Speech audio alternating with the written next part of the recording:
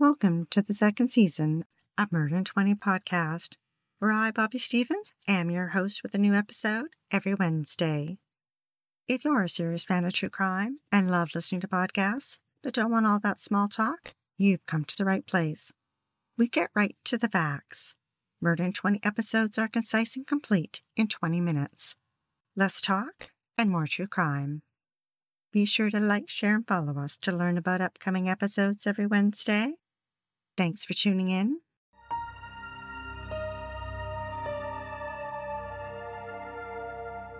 Medicine Hat in Alberta is one of the sunniest cities in Canada, but it seems not all its residents have a sunny disposition.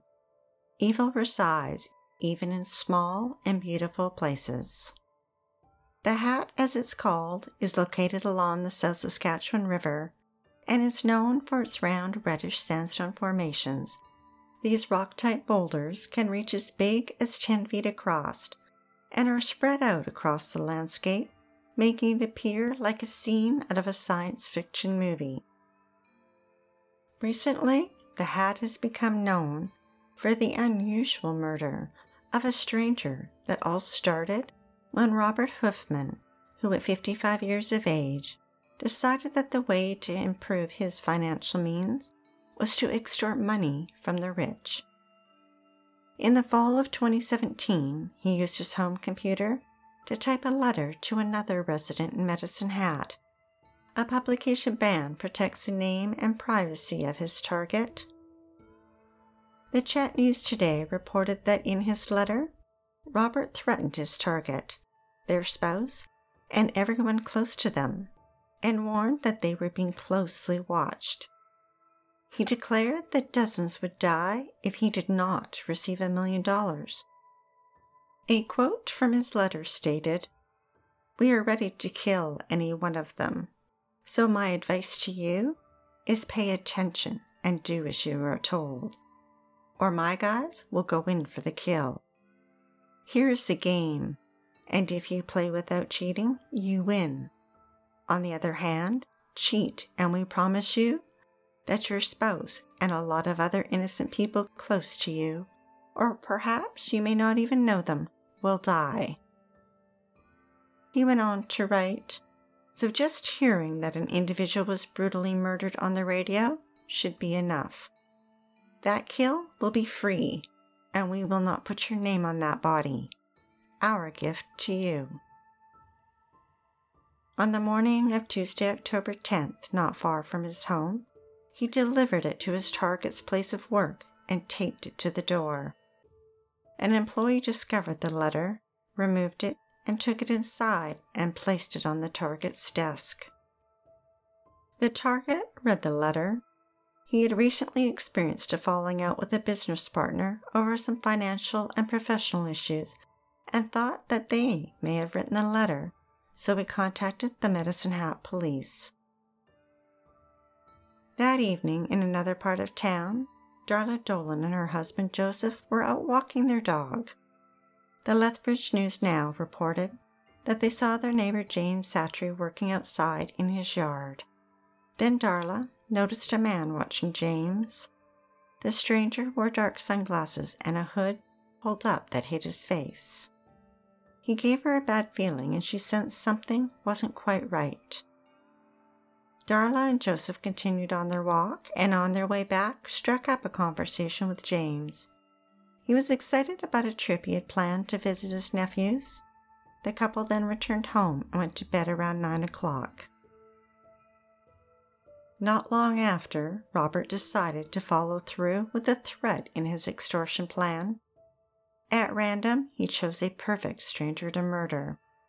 This would send a message to his target that he was serious. Robert spotted James working out in his yard, and with no one around, walked up to him. I wonder if he nodded his head or said hello before plunging a knife into his chest. James was taken by surprise. His blood splattered from his chest and spots landed on Robert's glasses, which were then knocked off his face and landed on the ground. Robert sped out of there, leaving tire tracks not far from where James's body now lay. Around 7:30 a.m., Joseph left the house to take their dog Kashmir for a walk. Joseph had been blind for the last 17 years. The Medicine Hat News reported that his 15-pound, 2-year-old red heeler was pulling Joseph and wouldn't stop. It was unusual. She just wouldn't let up and kept pulling and pulling him into the alleyway of a neighbor's home. Joseph thought there appeared to be a log on the ground. He bent down and realized it wasn't a log. It was a body. He checked for a pulse and felt the person's stomach to see if they were breathing, and felt a sticky substance on his hand. He found no signs of life. Joseph feared it might be his neighbor James laying there and called for an ambulance.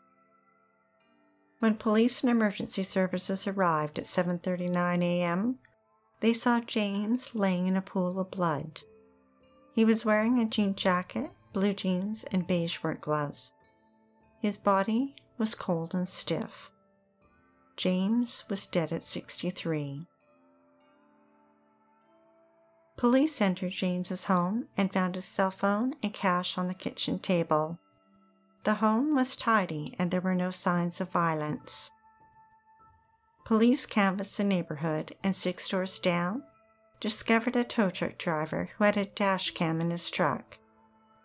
The video confirmed exactly what Joseph had described, his walk with Kashmir and finding James's body.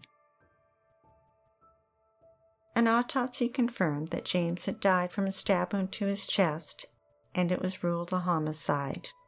The first murder in Medicine Hat in 7 years. Police publicly called the murder a cowardly act. Now, within 24 hours, police in this small town had 2 independent investigations for extortion and murder. At this point, they had no idea that the 2 cases were linked. Police reached out for help on the case to a forensic specialist with the Royal Canadian Mounted Police in Ontario and an FBI agent in Phoenix familiar with extortion cases. Robert continued with his plan. He didn't know that his target, who feared for their safety, had been advised by the police to leave town. Meanwhile, police were investigating the target's business associate. They had them under surveillance and placed tracking devices on their vehicles. Robert created an elaborate trail of letters with instructions for his target on where to drop off a duffel bag with the $1 million. He typed 3 letters, each with specific instructions that would lead to the next letter. He laid out the dates that each step was to be carried out, then placed each letter in a public place. But the police didn't wait to carry out the instructions on the dates specified in the letters. They immediately began searching for them. The first letter was found at a Husky gas station, under a concrete slab by the flagpole. That letter instructed the target to go to a pedestrian bridge near St. Mary's School. The letter warned the target that if they were seen talking on the phone or using GPS while driving, that an additional 3 people would be killed for every error the target made. At the bridge, the third letter instructed the target to an area next to a municipal building, and that the bag with the money was to be dropped off near a water gate off the trail below College Drive. 4 days after James's murder, police placed 3 surveillance cameras along the path that the letters instructed the target to follow, and another 2 cameras at the target's workplace. They kept the original 3 letters and replaced them with copies. 4 police snipers in camouflage were placed strategically along the trail from College Drive to Kipling Street, leading up to the drop-off point. On October 16th, an undercover police officer posed as the target, and as the letter instructed, dropped off a duffel bag with the money at the designated spot. Inside the duffel bag, police had placed a motion detector and GPS tracker. Undercover officers hid nearby and waited. But after 2 days, when no one showed up to pick up the duffel bag, officers moved it closer to the water gate and left the area. They would wait for the signal from the motion detector in the bag. Police now realized that their extortion and murder cases were connected and merged their investigations into one. 8 days after the murder, Robert took a stroll in the afternoon down the trail along College Drive. He walked with a cane, and when he spotted the duffel bag, used his cane to poke it. He nervously looked around, then decided against picking up the bag. He turned and headed back up the trail. Police had been immediately notified when motion had been detected in the bag, and 2 officers raced to the drop-off spot. The Calgary Herald reported that at the same time, Sergeant Jeffrey Click received a text message containing a photo captured by the trail camera and raced to the scene as well. Near the entrance to the trail, he spotted Robert, with binoculars hanging around his neck and carrying a cane. He was walking with a purpose, so Sergeant Click followed him. It wasn't too far before Robert approached his mother-in-law's home and sat down on a step outside. The sergeant approached him and had a brief conversation with both him and his mother-in-law, in which Robert admitted to coming across the bag and that he'd poked it. But at that point, police didn't suspect Robert. He was merely an innocent party out for a walk. The 2 officers who arrived at the water gate saw that the duffel bag was missing. They searched for 20 minutes when something caught their eye. 65 feet from the drop-off point, they spotted the duffel bag, submerged in the marsh and covered in leaves. They hauled it out, unzipped it, and discovered the plastic bags containing the money were still there. Robert was frustrated that his target had contacted police and that he couldn't collect the cash. So on October 23rd, he sent an angry letter to the editor at the Medicine Hat News. He blamed his target for James' death, and he mocked the police in their attempt at an undercover operation. Again, he warned that there would be more murders, and that they could happen next year, 2 years from now, or all in the same week.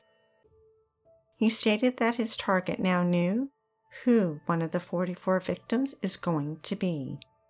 As for the rest of the 43, we give our sympathies in advance to the families.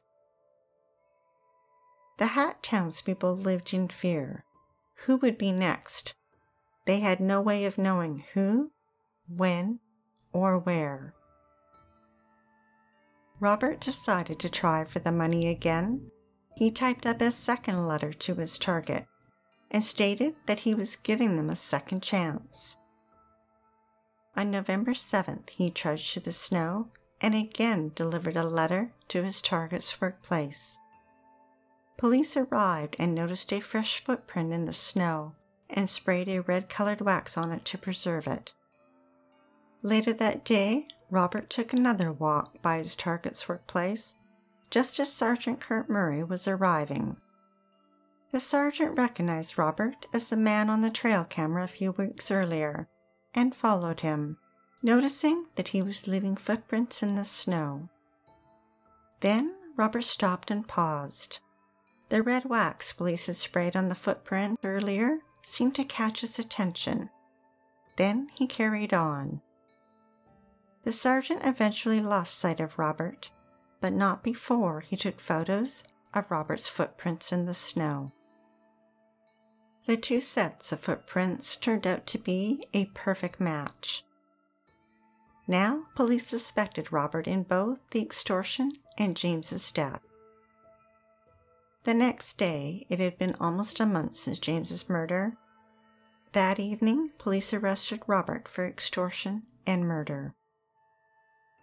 A search warrant was issued for Robert's home, and over the next 3 days, over 24 items were seized, including a spotting scope, binoculars, notebooks, envelopes and paper, latex gloves, a laptop with 5 USB drives, a paper shredder attached to a waste bin, and clothing including a jacket and shoes. The Medicine Hat Police Services Forensic Identification Unit processed the evidence for blood and DNA. Robert's Nike Air Monarch shoes that were seized turned out to be a match to the ones in the snow. Police learned from Robert's mother-in-law that he'd lost his glasses. That was the first time they heard that he wore glasses. The officers remembered the pair that had been found at the crime scene. The glasses were sent for DNA testing and taken to a local optometrist who confirmed that the prescription was the same as Robert's. Sergeant Tim Schottner performed digital forensic searches on Robert's laptop and the USB drives and discovered words that were identical to what had appeared in the extortion letters. He also discovered internet searches for the weight of cash and the anatomy of the body, including major arteries. In the waste bin attached to the shredder, police removed the bits of paper and painstakingly put them back together.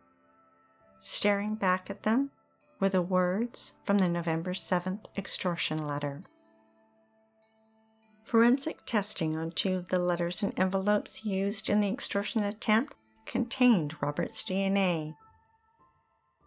And on his glasses found at the murder scene, his DNA was present on the bridge and arms, and James's DNA in the blood splatter. Forensic testing of the clothing found blood on a jacket and hooded sweater that belonged to both James and Robert. On March 1st, 2021, the trial against Robert got underway in a Medicine Hat courtroom. Robert's mother-in-law and daughter testified to him losing his glasses, but they couldn't be sure exactly when it happened. They said that he was familiar with the trail that ran from College Drive to Kipling Street near his mother-in-law's house. They also testified at the time of the murder, Robert had been suffering from a breakdown and was physically unwell. The prosecution presented numerous pieces of DNA evidence that pointed to Robert. An RCMP DNA expert testified that the DNA was a quadrillions to 1 match. Robert's lawyers presented no evidence in his defense, nor any witnesses, but rather questioned the police on their evidence collection techniques and pointed out that the sticks used to test for bloodstains had expired. After 3.5 weeks of testimony, the prosecution and defense rested their cases. The jury took less than 6 hours to render their verdict. On the morning of March 25th, Robert was found guilty of first-degree murder and extortion. He hung his head and rubbed his eyes. CBC News reported that in the afternoon, Robert took the stand in the prisoner's box to hear the judge hand down his sentence. James's sister read a victim impact statement and said that her heart was broken. She lost her brother and her best friend, that he was the only one who went to her house to visit her, and that she is isolated now. When the judge announced his sentence to Robert, he swayed in the prisoner's box, fainted, and fell out of the box. The court sheriffs caught him, and his family begged for him to open his eyes and sit up. Well, Robert did open his eyes, and is now serving a life sentence in a federal prison, with no chance of parole for 25 years, plus a concurrent 5-year jail term for extortion.